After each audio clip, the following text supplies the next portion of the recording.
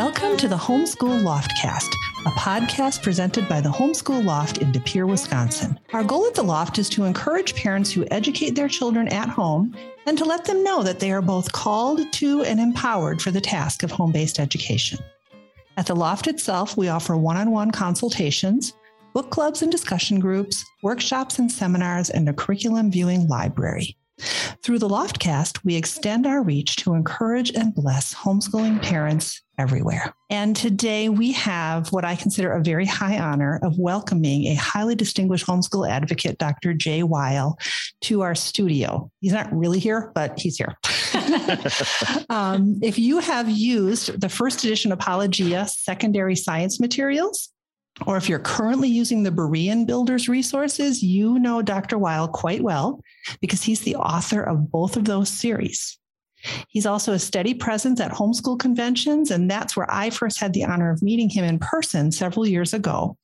And we've remained in touch via social media and occasional emails ever since then. Jay has an earned PhD from the University of Rochester in nuclear chemistry, wow, and a Bachelor's of Science in Chemistry from the same institution. He's won several awards for excellence in teaching and has presented numerous lectures on topics like nuclear chemistry, Christian apologetics, homeschooling, and creation versus evolution. He's also published lots of articles on those same topics and in nationally recognized journals. And he's the author or co-author, as I mentioned, of 13 award-winning science textbooks for homeschoolers. Welcome, Jay. Well, it's great to be here. Thank you so much. Jay, first things first, we always ask our guests to share a little bit about themselves beyond what Tina just said in the introduction.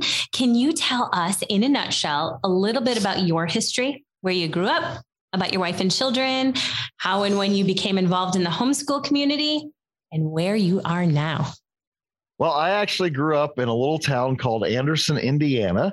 If you have heard of Bill and Gloria Gaither, they're very close to where we live. As a matter of fact, I used to have jam sessions with their son, Jamie Gaither.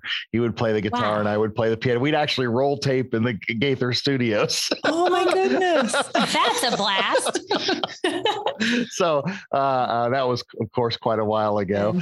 I was originally wanting to be a concert pianist, but it turns out my fingers are so short, I just don't have the reach for a lot of the classical repertoire that's expected of you. So I stayed with the arts, and actually my first thing I did out of high school was professional acting.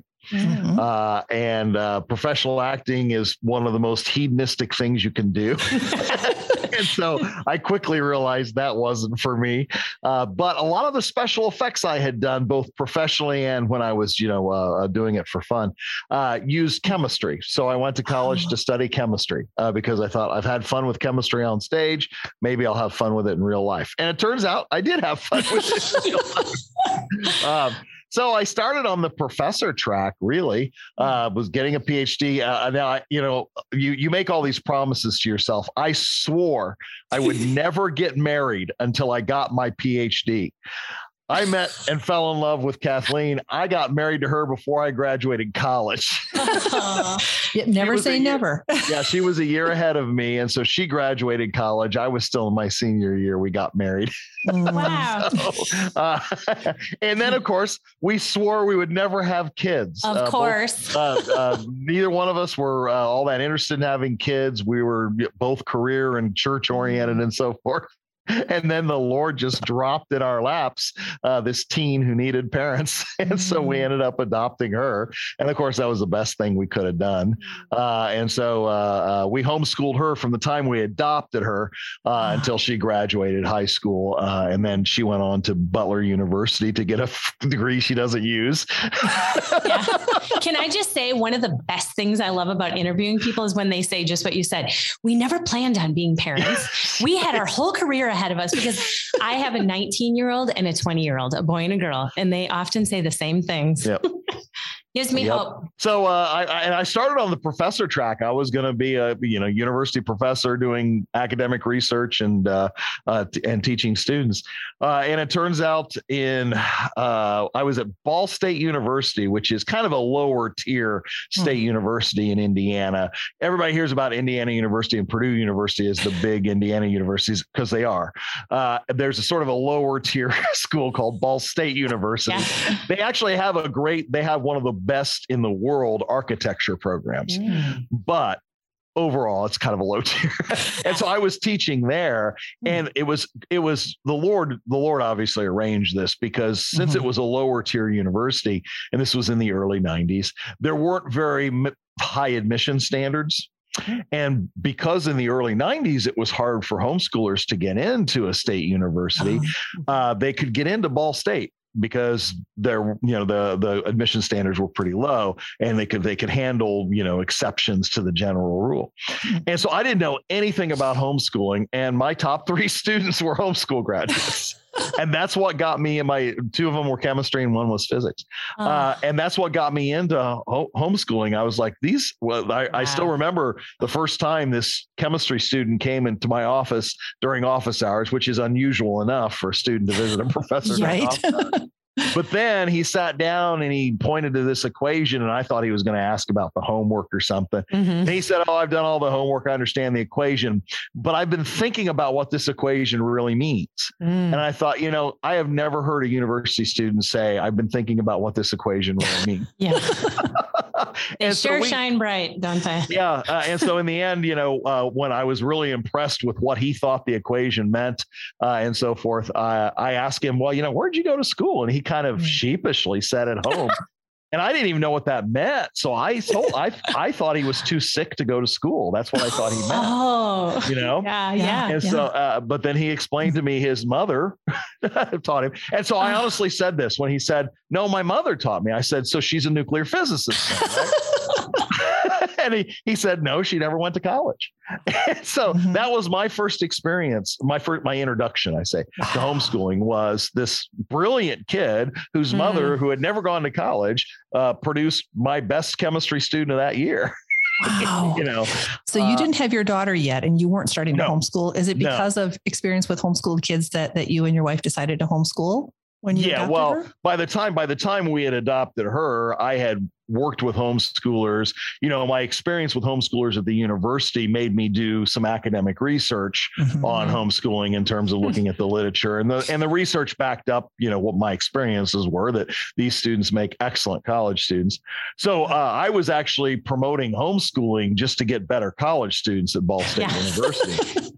And so when we adopted Dawn, I was still at Ball State University at the time. When we adopted her, I had been working with some homeschoolers for a while. I knew how good they were. And my daughter, because she had a pretty lousy home life before us, she was one of these classic cases of a really smart kid who on bad days didn't learn. On good days, learned really well, but because of that, she had all these holes. And homeschooling was perfect because I describe our entire homeschool experience as educational triage. I found out what the problem was and I fixed it. And then I found another problem and I fixed it. We did, a few traditional things, but generally speaking, it was mostly filling in the holes that had been left because she fell through the cracks. Yeah. Wow. Yeah. And then she went to university and, like I said, got a degree she never uses. Yeah. Well, my husband, he did graduate from Purdue, and guess what? He didn't use his degree, really. Now we own a real estate business. He's a real estate appraiser. I wonder, are there people, well, you use your degree, but very few of us, I think, actually use the degrees that we've earned. I don't know. That's true. No. Well, I first learned about you as we were talking before we started recording through Apologia. Yep. And you said that you officially launched that company in 1994, but like you just said, you were working with homeschoolers before then. Yes. And you owned it until 2008. When my girls were little, we used a few of Jeannie Fulbright's elementary titles that Apologia publishes still to this day. And that put your company on my radar screen. So why did you launch Apologia, and what were your goals when you did that? So the reason I officially launched Apologia was I had been given giving talks, mostly to Indiana homeschool groups. Fort Wayne used to have a really big association. It's still there, but it's smaller now. And of course, the Indiana Home Education Association is really big. Yep. And I would give talks at those events and things like that. And parents would tell me that, you know, we don't want to homeschool our kids in high school because of science and math. Mm-hmm. And I kept saying, look, you know, my best science students were homeschool graduates and their parents didn't know science and they did a great job, but that wasn't enough. Parents really just felt totally inadequate. Yeah. So I actually thought if I wrote a curriculum that people could actually use at home, then that would be a good thing. And so I started working with just a group in Indianapolis that wanted me to do a co-op, but I didn't want to do a co-op because I didn't think, and I still don't think that's really the core of homeschool education. I understand why you have co-ops and why everybody should have a little bit of co-op experience. But honestly, that's not the core of homeschooling. And so I didn't want to teach a co-op class.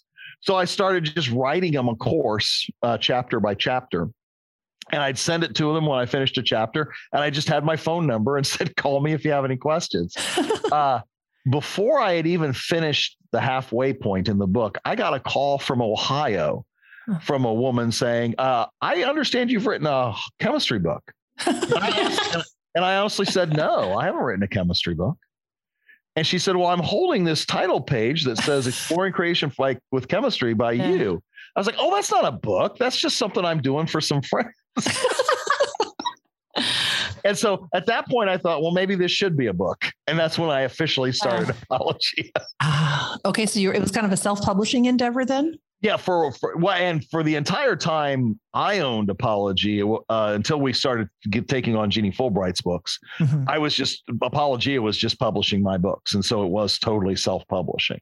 Now I had offers. Alpha Omega wanted to buy my stuff real early on, but they wanted to change it too much. and I didn't think that what I had written was perfect or anything, but I did think the reason this works for homeschooling is because of certain structures, and they wanted to remove a couple of those structures. Oh yeah. So I just said, no, I'm not interested. So I just kept self-publishing, and, you know, it turned into a fairly big endeavor. And then we started publishing other people. We published Jeannie Fulbright. We also published Sherry Payne.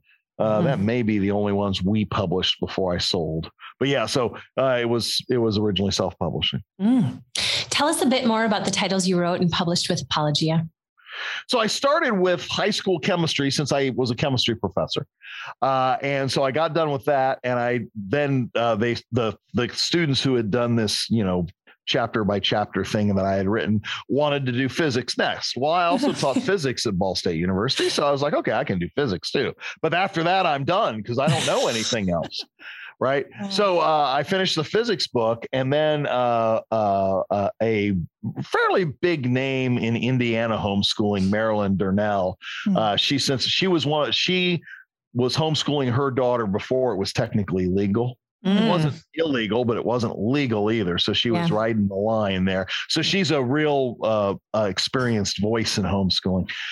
She agreed if I would do the bulk of the writing, she's got a biology degree. She would keep me on track and we could write a biology book together. So I co-wrote a biology book with Marilyn Durnell. And by that time, things had gotten so popular. I then went to 8th grade and did a physical science book. And then I went to 7th grade and did a general science book. So I kind of went backwards. I started with high school and worked down to junior high. Then I went forward again and wrote second years of biology, chemistry, and physics. And once again, I have a co-author for the advanced biology, so that, you know, students could take 2 years of the science that would cover the entire AP syllabus. So that's what I wrote. Wow. Jay, and this wasn't like this wasn't what you were going to do.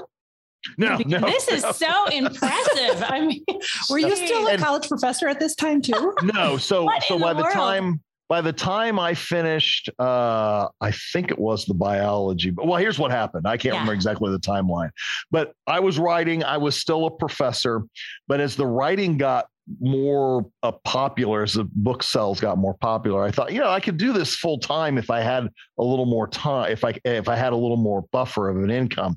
So this worked out really well. It was about 1998, and people were worried about the year 2000 problem.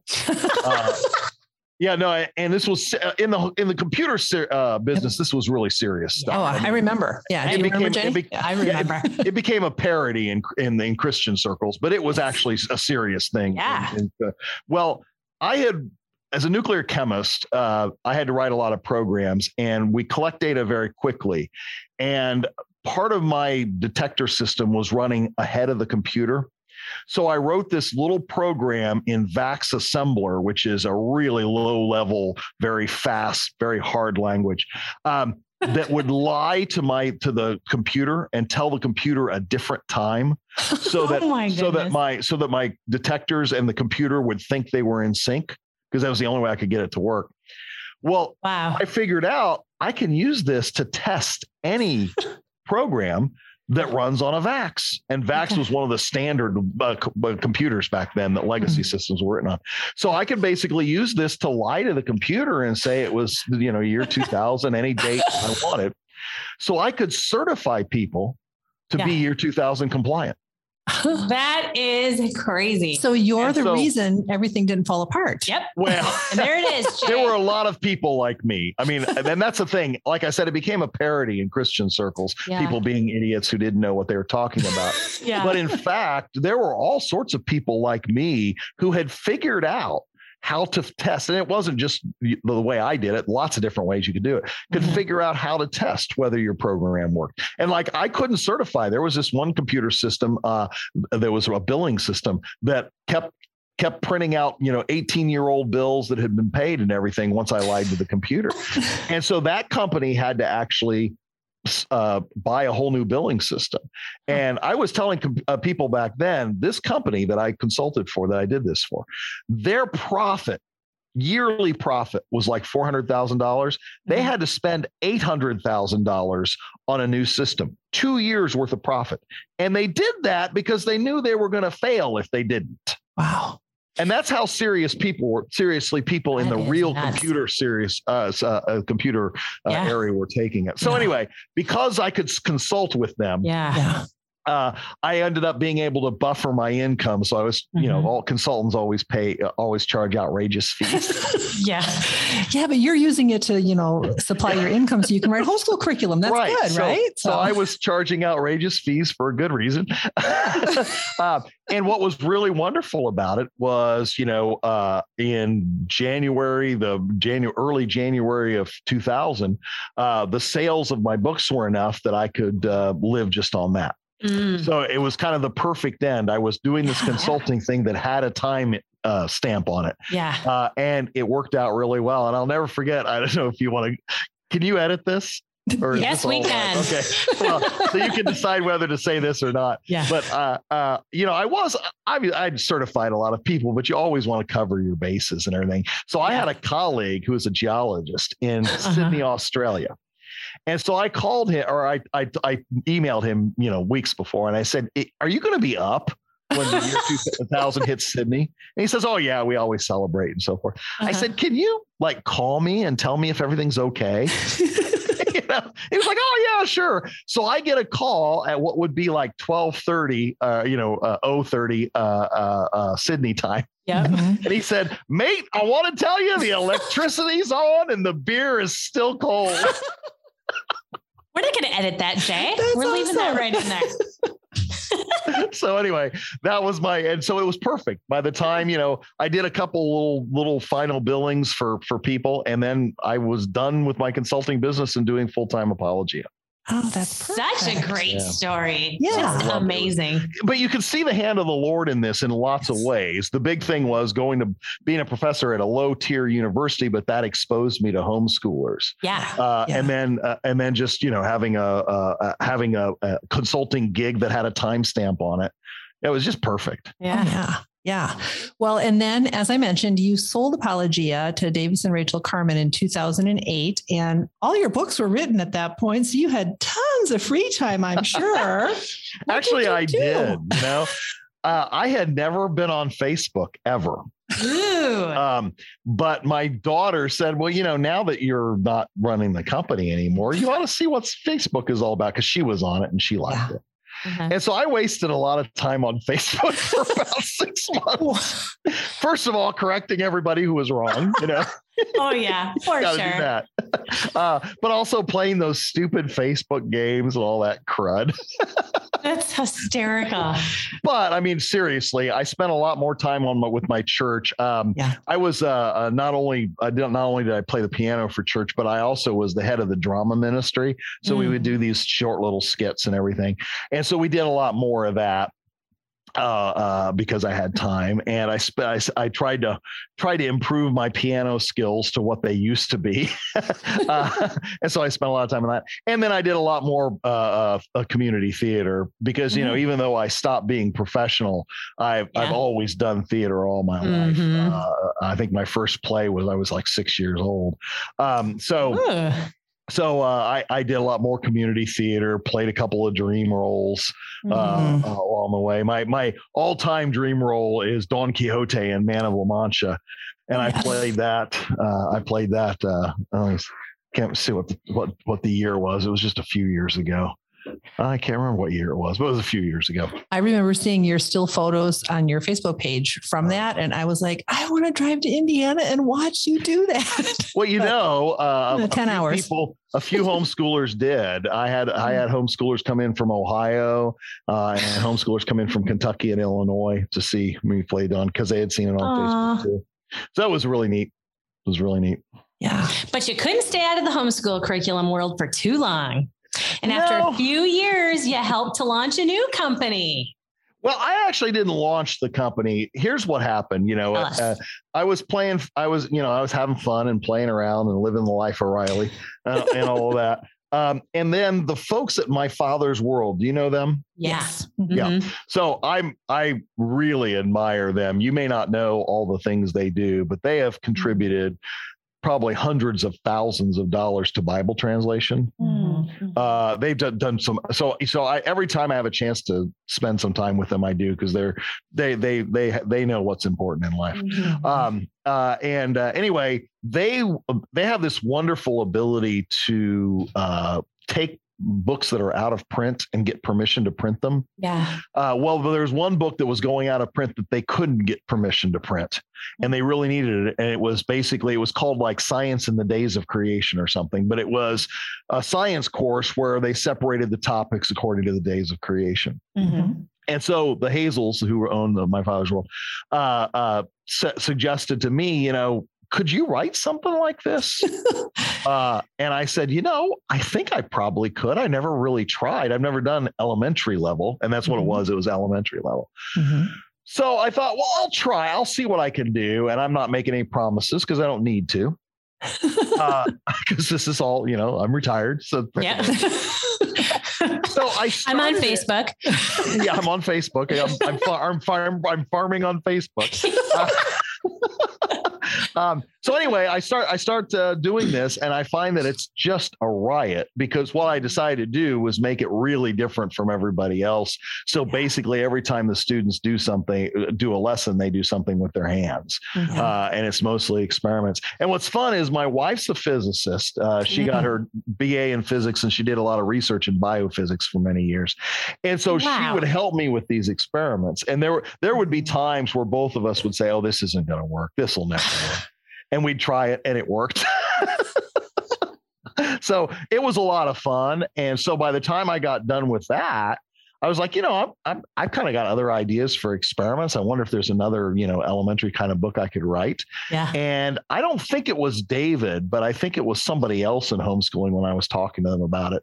They said, well, you just did creation. Why don't you do something with history? Yeah. And so that's why I decided to teach science in chronological order. Yes. So this was just done really as a way for me to have fun and see how many household experiments I could come up with. I would have loved to be your daughter. With what great parents your daughter is just blessed. Oh, she doesn't like science. No, are you kidding? Oh, God's got a great sense of humor. That is she doesn't like science at all. So anyway, I did that, and what I learned in the process, because I wanted to make it academic. I was having fun, but I wanted to make it academic. I learned that a lot of what I had been taught about science history was just utterly false. utterly false. And even what's written now, a lot of times isn't true. And the way somebody like me, a non-historian, finds this out is I read a couple of historians talking about Copernicus, and they both say opposite things. It's like, okay, well, obviously one of you is wrong, or both. Right. So I had to do a lot more digging and mostly looking at primary sources and so forth. And it was fascinating. It's just utterly fascinating. So now I'm teaching a master's levels course with the Memorial College on the ancient scientists. Like we just finished reading Archimedes. This next week is Roger Bacon, all that. And it's a blast because, a lot of these people who are teachers, they don't know what these guys actually wrote, and what these guys wrote is astoundingly good. So anyway, that kept me interested, not only in doing the experiments, but also just learning all of this stuff that I had been taught that was absolutely wrong. How did that morph into Berean Builders, the company that publishes your books now? Okay, so what happened was, after the Hazels asked me to write this book, I am an author, so I require a little bit of compensation for my work, and so originally the Hazels were going to publish it. They never agreed, but they were thinking of publishing it. But a guy who I knew and who I'd worked with in the computer industry, he was interested in starting a business, and so he wrote me a proposal saying, here's what I would do if you allowed me to publish your work. And I liked the proposal, and I liked him more than anything else. I really liked him. I had a great time working with him in the computer industry, and he's a stand-up Christian guy. I hate to say this, but I've probably had business dealings with a dozen Christians and probably 5 atheists. And I can say only one of the Christians, the guy I'm working with now, was better than any of the atheists when it comes to business. That I believe. It's really sad. It's really sad. That's a sad testimony. But is he the gentleman that's at the conventions with you in recent years? Yeah, John Nichols. He's just a stand. Here's the kind of guy that, and you can edit this out, but this is the kind of guy he is. No. He and I had worked in the computer industry, and so we're having lunch one time. He's publishing my books, and we're having lunch, and he goes, "Do you remember so and so?" And I said, no. He said, well, we worked with him in computers. I was like, I still don't remember him. He said, well, I hadn't seen him in about 10 years, but my wife saw on Facebook that he was looking for a liver and he couldn't find a match. So I decided to get tested. It turns out I'm a match. So this guy he had worked with 10 years ago, he decides to donate half his liver to, or a third of his liver, whatever they get. So he has full scale abdominal surgery for this guy that he just knew professionally 10 years ago. Oh my goodness. That's the kind of guy he is. So, when I have the chance to, professionally yoke myself to someone like that, I take it. Yeah. What a blessing for you, and then you for him as well, because your reputation, I'm sure, has helped the company to launch really well. So, yeah. Oh yeah. He's very happy with how it's going. So that's good. Here's the thing. Science and math and science, science and math and science. I can't teach my kids science. I can't teach them math, especially high school. Yep. What do you say, Jay? What do you say to these moms and dads? Well, there's actually a Facebook meme going around with one of my quotes saying, your job isn't to teach your children. I just posted it. I literally just posted it. Your job is to help them learn. So you don't need to know the math. You don't need to know the science. Yes. You simply need to be willing to learn, or willing to find the resources that will help them learn. That's all you need. And amen and amen. And in fact, like I said, even back in the early 90s, when I was getting these homeschool graduates who were so good, there wasn't curriculum really written for homeschoolers. Beck and Bob Jones were on the scene, but they were written for private school. Right. There really wasn't a homeschool science or math curriculum. Right. You might call Saxon, but once again, Saxon was written for schools as well. Yep. In the end, they were still producing students who were head and shoulders above everybody else. Nowadays, we've got video courses and online courses and all these things specifically for homeschoolers that, you know, homeschooling's never easy, but the job of homeschoolers is easier now than it's ever been. And so it is really easy to help your child learn these days. It really is. It really is. And who cares? We're not ashamed. I mean, I saw that the Berean builders, the whole thing. And what is it for what grades does that, is it typically? We're K through 12 now. Okay. My science through history is elementary, but then I have a science in the atomic age and an earth science that are junior high. Earth science could be used in high school as well. Yeah. And the bottom line is chemistry and we're coming out with biology this year. So we're You are? It's a whole education, moms and dads. Get out there and get after it. It doesn't matter. And my co-author this time on the biology book, he's a head of the biology department at a Nazarene University in Ohio. So he's really what's nice about, you know, his knowledge is it's up to date. So our book talks about CRISPR and gene editing and all that kind of stuff that I don't know anything about, but my co-author does. You can do the writing and he'll fact check you, right? Exactly.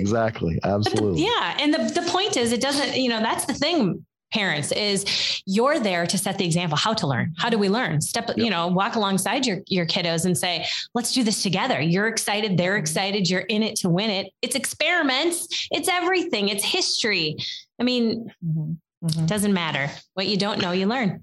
And honestly, you know, I think we have this idea that if I'm going to, you know, give my child a quality education, then he or she has to get through this subject, that subject, and that subject before I graduate. But that's not what high school is.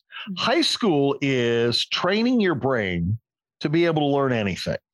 Amen. So that when you get to either the real world of work or the fake world of university, you can learn. That's right. Right. That's right.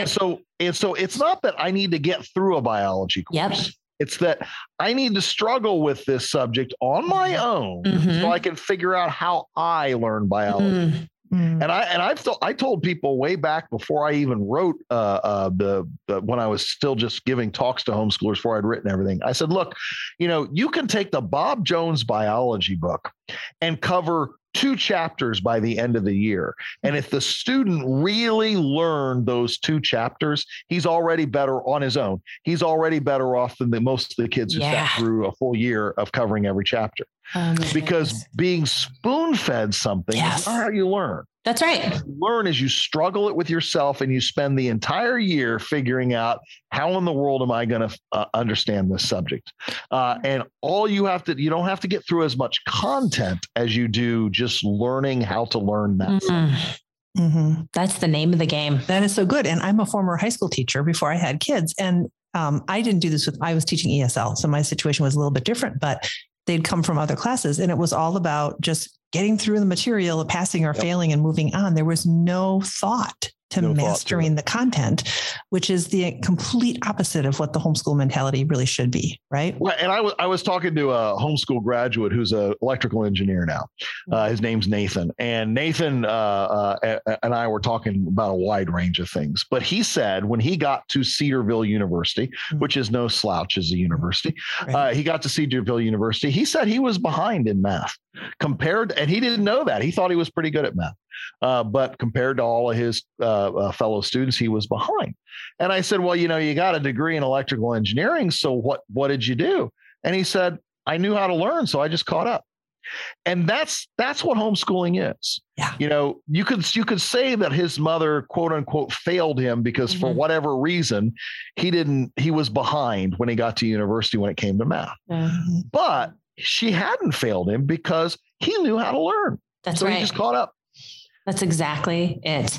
And that's what you've got to understand what homeschooling is. Yeah, it's true. And that's the thing is parents oftentimes are just following what they think they ought to do, right? We're going to get through the book. They're doing nothing than what is oftentimes happening at the school, which is deflating their children, right? I mean, in a sense, it's just then the kids, you know, you got to, my son started a podcast. We were homeschooling all the way up. And then the kids went to a classical school and I taught first grade at a classical school here in Green Bay. And then when we took them out, Noah was, I think he was 16, 17 at the time. And he was off in his room. I had gotten him all this great, he's a history kid, always has been. I'd gotten him this great curriculum, this history. And I was saying, Noah, come on. Did you do chapter 5? Did you do chapter 5? Well, he was in there doing a podcast. He was in there actually on the phone with professors from Oxford University, Yale, all of this, asking them to be on his Vikings podcast. Okay. And I'm saying, did you do chapter 5? Well, who would have known? Who would have known this boy? And he said, Mom, I was invited to be on this podcast, and they're going to talk about unschooling. And I was saying, unschooling? We are not unschooled. We are classical homeschoolers. Are you kidding me? You do not tell them we're unschoolers. Well, here's the thing. There he was building this thing. Who would have known in a short period of time? He had 50,000 downloads a week for his podcast. Wow. Just ridiculous. And it wasn't about, did he go to school to get a history degree? Did he do these things? He was getting educated straight from Oxford University, from the professors there. Without paying for it. Exactly. Yeah. And he's written books. He's written the study guide to the Poetic Edda, and many. He has another one that's just coming out. It's nuts. But I say that to brag on Noah, but I also say it to say that, guess what, friends, homeschooling works. Well, here's the ultimate in irony. We have homeschoolers who say, okay, school's not working for me for whatever reason. I'm going to bring my kids home. Mm-hmm. And then now that they're home, I'm going to replicate school. Exactly. Yes. That is the ultimate irony. You're leaving school because it's not working. So don't bother to take any of its, structure with you. Yeah, right. That's exactly right. Yeah. So we see you all the time at the conventions. Now I'm a convention goer, have been from when the kids were just little. And it's so important. We tell parents all the time, can you tell our listeners why you feel that it would be a great thing for them to hit the convention hall, the convention center? Oh, yeah. Well, first of all, as a speaker at homeschooling conventions, let me tell you, I don't think the speakers are the reason you go. I think, we all have interesting things. I go for the speakers, Jay. You would, Tina. We have interesting things to say, and sometimes we can help you, and sometimes we can encourage you, and that's true. But honestly, I think the most valuable part of a homeschooling convention, and you're only going to get it at a homeschooling convention, is when you're in the exhibit hall and you're looking around and you're listening to what other people are saying about this curriculum or that. Because honestly, if you've been homeschooling for a long time, you've got this curriculum that worked for this kid. You don't know what's going to work for the next kid. You don't know what else is out there that might be better. And you go around, you listen to the spiel that the people at the booths give you. But honestly, the most honest stuff comes from other homeschoolers that have used it and can tell you, and so I always encourage people to hang out in the convention hall, find a couple of booths of things that look interesting, and then try to ask people who are around, have you used this? What do you think? Yeah. And so honestly, I think that kind of stuff is more interesting. Now, there are other things you can do along the way. You can often network with some people who are local that you didn't know, and things like that. And also, I do think where the speakers are the most valuable is when they're in the exhibit hall and you can talk to them one-on-one. Yeah, totally agree. Because then they can meet your individual needs. I'll never forget, this was years ago, but I was standing in my booth and this woman and her son came to me, and the son wants to go to med school, wants to be a doctor. But he also does ballet. And he seemed to be pretty accomplished at it from what he told me. Yeah. So the mother said, well, this summer we've got a couple of options. And one is there's these 3 universities that do science camps, and they're staggered. So we could do all these science camps. Or he could be with this ballet company for the summer. And I said, okay, well, first of all, did he have to audition for this ballet company? And they said yes. And I said, then he should do the ballet company, hands down. And you could see the kid was just so relieved, and the mother was just so confused. Yeah. And I told the mother, first of all, you want them to follow their passions, and maybe his passion's going to be ballet. And so you've got to give him that chance. If he really wants to do the ballet, then he should do the ballet. But more importantly, even if he ends up going to med school, having a summer in a ballet company that you had to audition for is more valuable on your med school application than going to science camps. Because everybody goes to science camp. Yeah, anybody can. Yeah.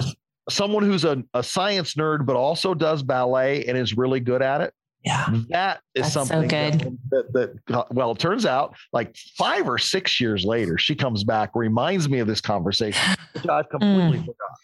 And she said he got into his first choice of med school. And in the interview, they spent like 5 minutes talking about this ballet company. That is so good. And she said, I would have never known. Yeah. We would have sent him to the science camp. Yep. And I think that's the real benefit of going to you've got a storehouse of information between veteran homeschoolers and these. You've got a storehouse of information where you can ask questions that relate directly to you.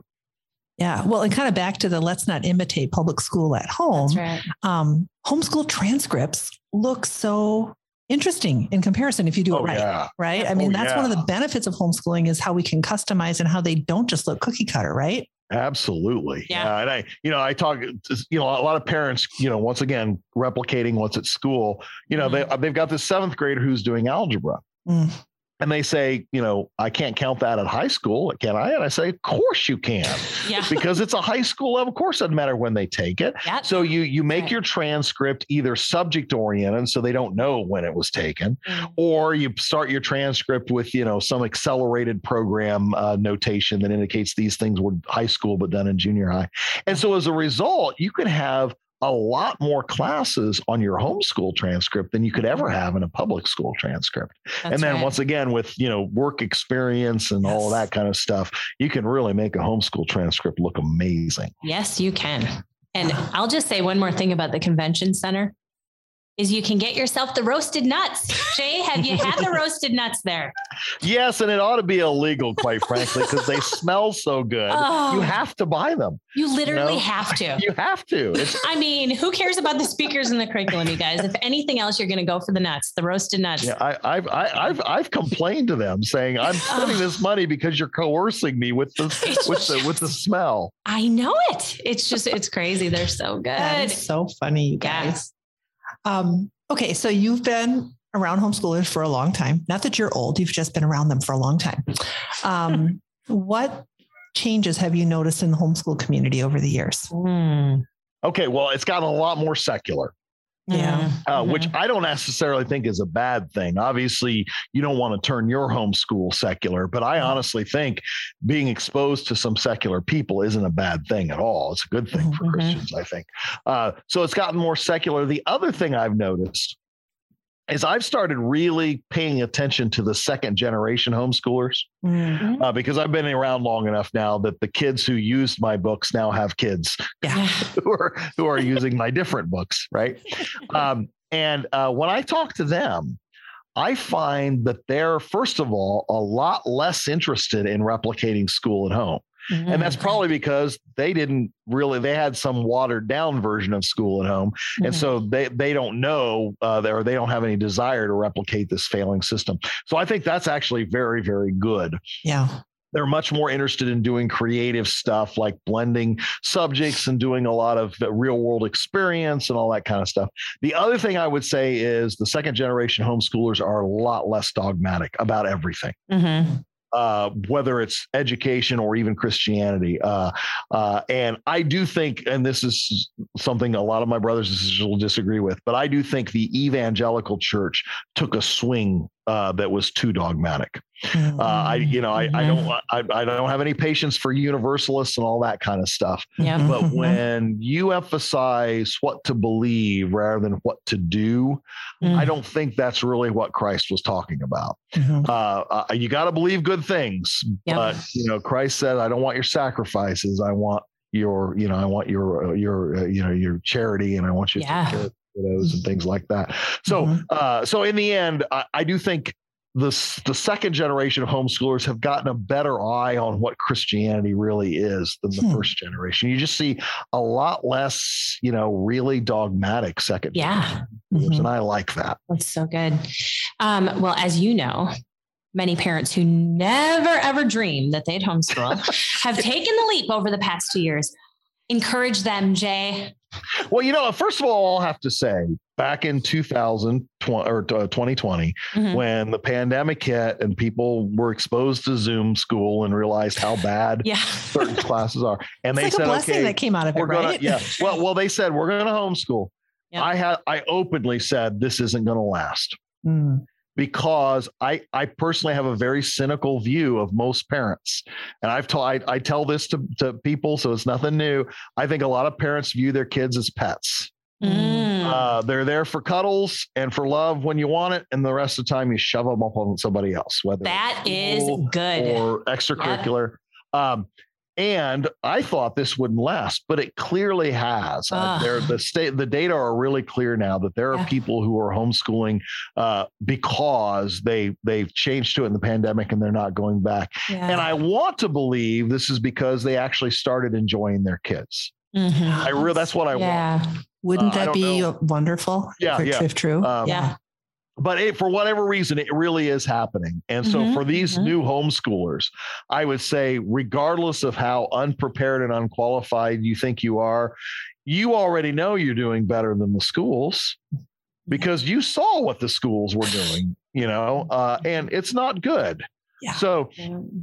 So your decision is a good one for the kids. And my brother is, I think, the father of the millennium. I always ask him about fathering advice because he's raised 3 incredible kids. And so when I adopted Dawn, my wife and I adopted Dawn, I went to him and I said, okay, I've never done this before. She's a teen. What do I do? And he said, look, I can't give you any real advice because I muddle my way through. He said, but I'll tell you this, whenever you have a choice about what to do with your child in some situation, choose the option that's hardest for you. It'll be the best one for your kid. And I think that's really true with schooling as well. Yes, it's much easier to just send them to school, but it's much worse for the kid. That's right. Yeah. Excellent. So as a new homeschooler, you've found some challenges you never expected you have to deal with, but I guarantee you keeping them at home is the better option for them. That's really good. Any parting thoughts, you guys? I've had a blast talking. I don't know. It has been a blast, Jay. And we could go on and on. But. Yes, we could, you guys. And we have gone on and on. We have gone on. No, I would just say, I've been in this business now. I've been working with homeschoolers since the early 90s. And I'll tell you, my view of homeschooling has only gotten stronger over time, that really it is the best choice for the vast majority of kids out there. And honestly, if parents really, really are worried about how to raise a kid in this day and age, and there are a lot of struggles raising a kid in this day and age, there's just no way you can do it better than homeschooling. I really don't, because in the end, you control the peer group, you control an enormous amount of the information, and you're giving them instruction from a standpoint of love to begin with. This isn't your job like a teacher. You're doing it because you love them. And that makes all the difference. Yeah. Amen. Well, we're going to leave that right there. Thank you so much for your time today. Be encouraged. Be blessed to know that you are every single thing your children need. Amen.